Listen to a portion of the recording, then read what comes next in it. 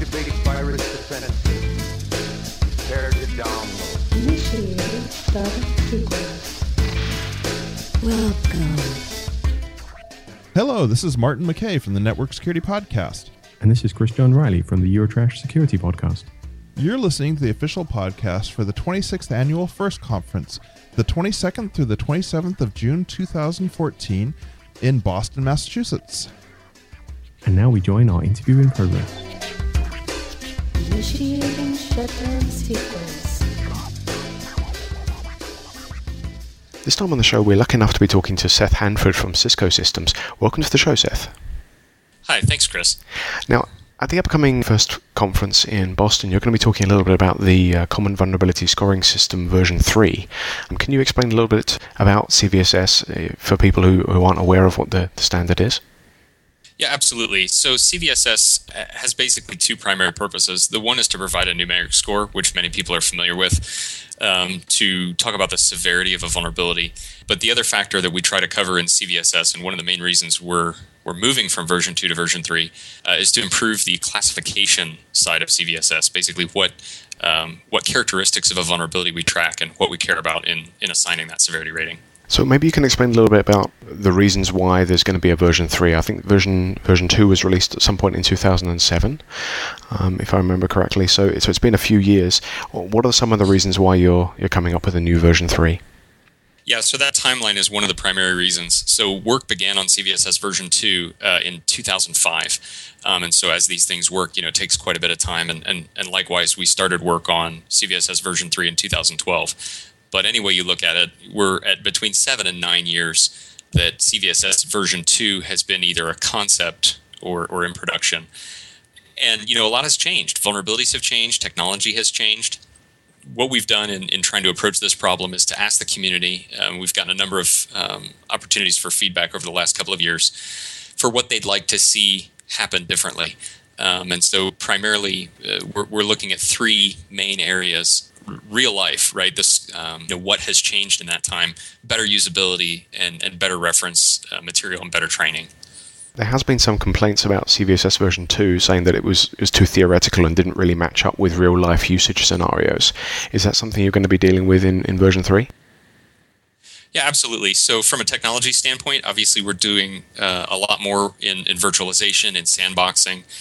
And again, to address your point of V2 being a little bit more theoretical, it was just constrained in ways that don't quite make sense.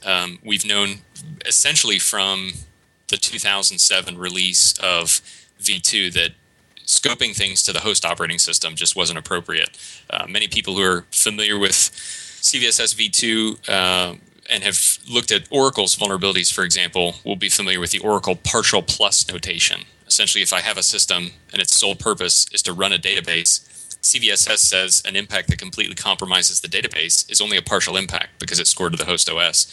But that reasoning behind what Oracle provided was that essentially if that's the only reason for the host, then anything that's scored as a partial plus, the end user may want to score as complete. So that scope problem was probably 2/3 of the commentary that we received, about 100 official subjects that people asked us to address.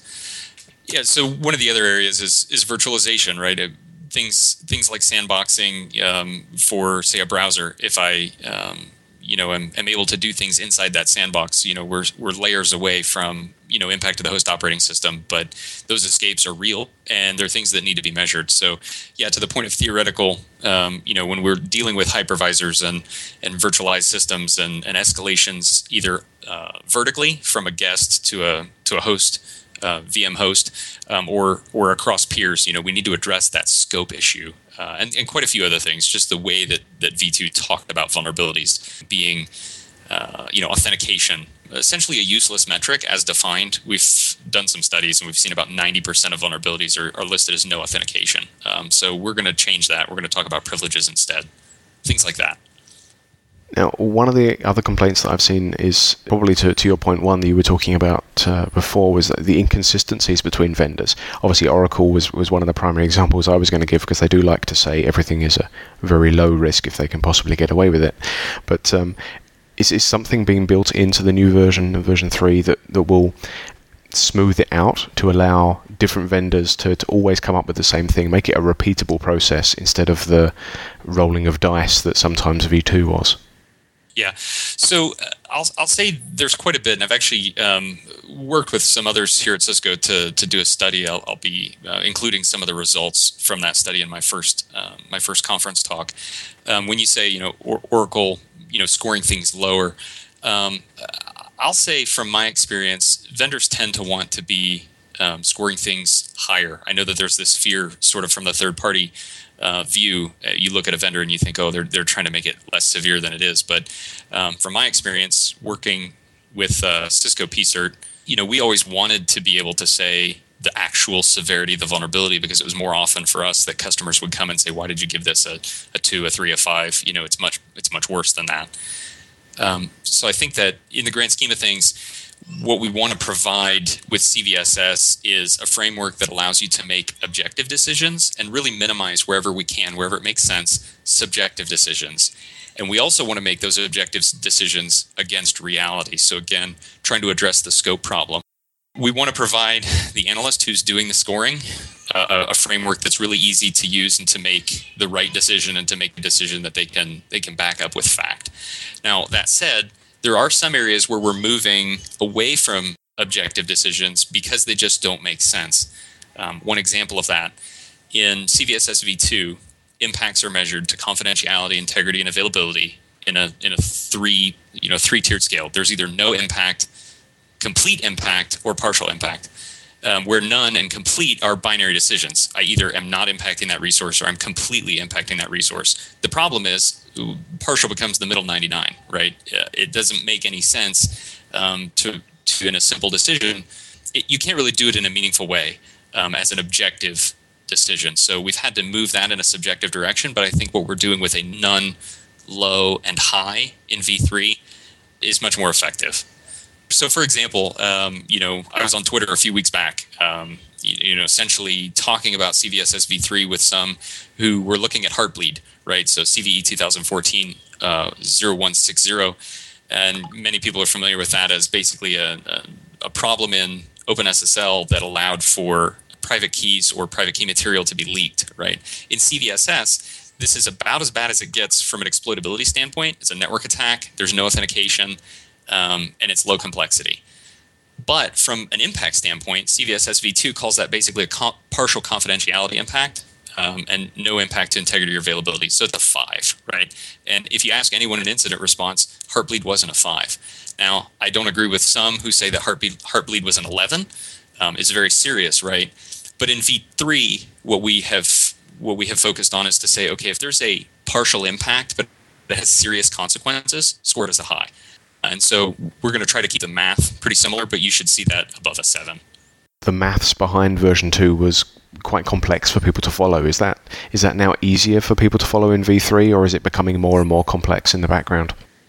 Yeah, so I will just preface this by saying that while we're still working on the specification, we haven't addressed the formula yet. That's something that we do need to work on.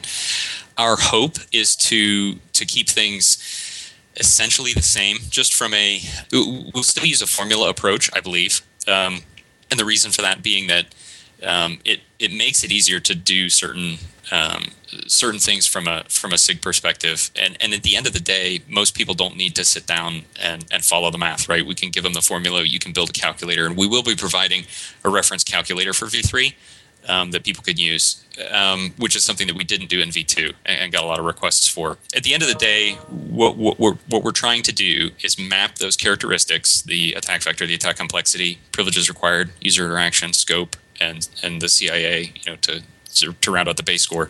What we want to do with those metrics is assign them essentially to a severity classification. We want to say it's a low, a medium, a high, or a critical, and then we're going to put the numeric scores to those, right? Because we think that security analysts can say, yes, this combination of characteristics is high.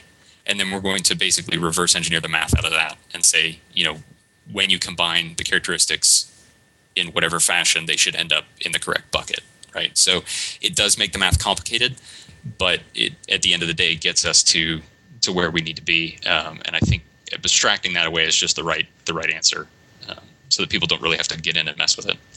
So I guess you'll be starting with, for example, a list of vulnerabilities over the last couple of years, working out what you believe the real severity should be, and then reverse engineering from that point.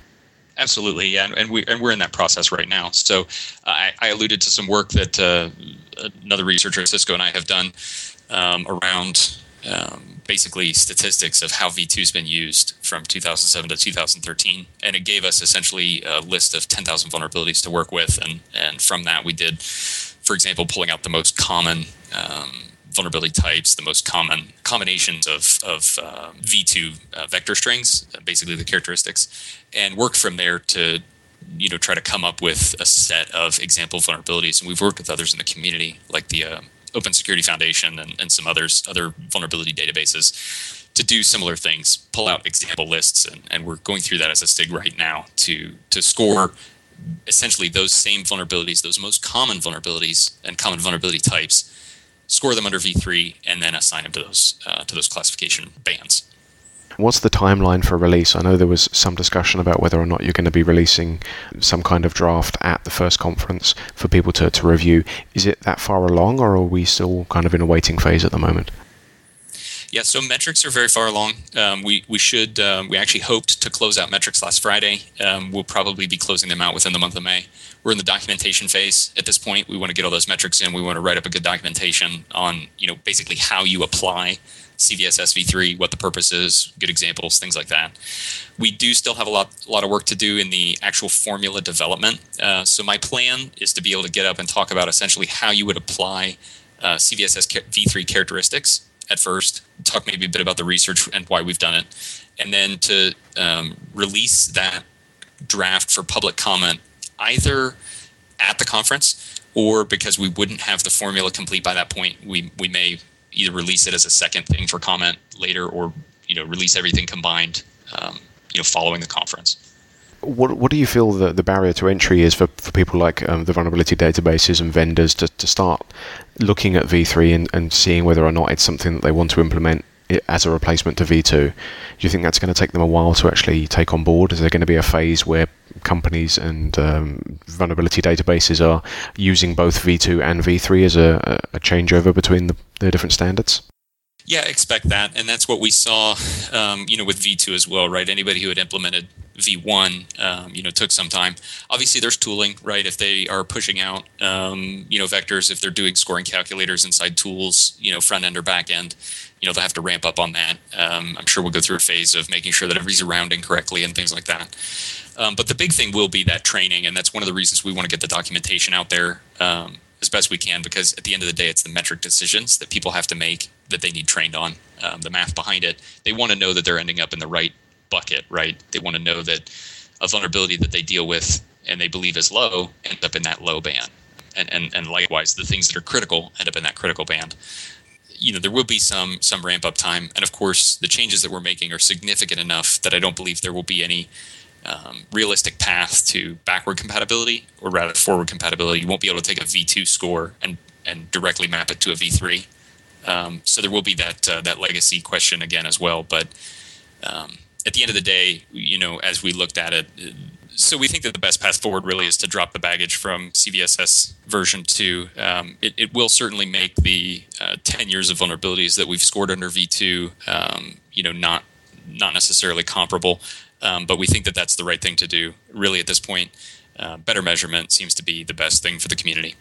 And with version 3, you're going to be keeping the 0.0 to 10.0 range. So it's going to be very similar to CVSS version 2?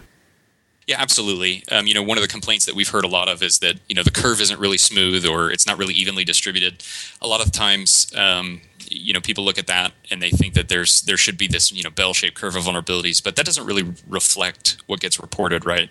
A lot of times people won't report low-severity vulnerabilities because they're not as flashy.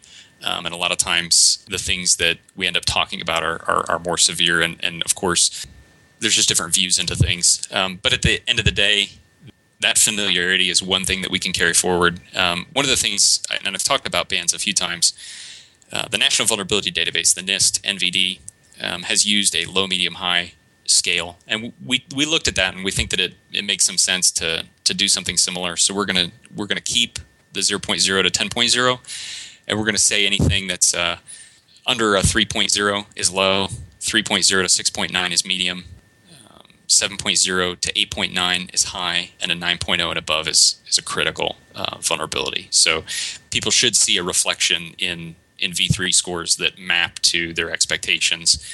Some things will change because we're talking about scope and we're doing things differently. So for example, cross-site scripting will look different, probably be in a different band.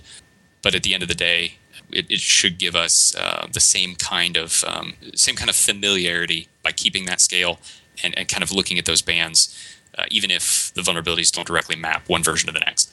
One of the things that definitely stood out, in reviewing 6 or 7 years of vulnerabilities is there are very common vector strings. There are 10 vector strings that make up a majority of the V2 scores from 2007 to 2013. So like a PDF vulnerability that's going to give you the user's code execution as the user who opens the PDF or Word doc or Flash file or jar, Java jar or whatever. That scores in at a 9.3. And you're right, there's that familiarity for someone who's done a lot of CVSS scoring.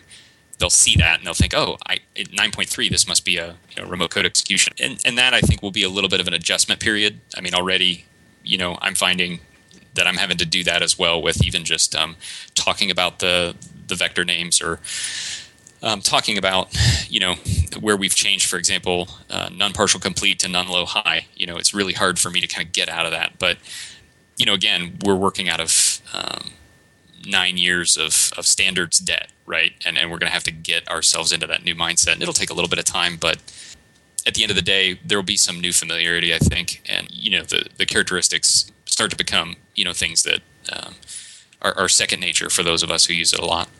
Great. Well, I look forward to seeing the presentation. It's certainly interesting for me personally. It's something that I've been trying to use in penetration testing reports for a while, but haven't really been able to use the scoring system due to some of the limitations. So hopefully V3 will solve some of those issues.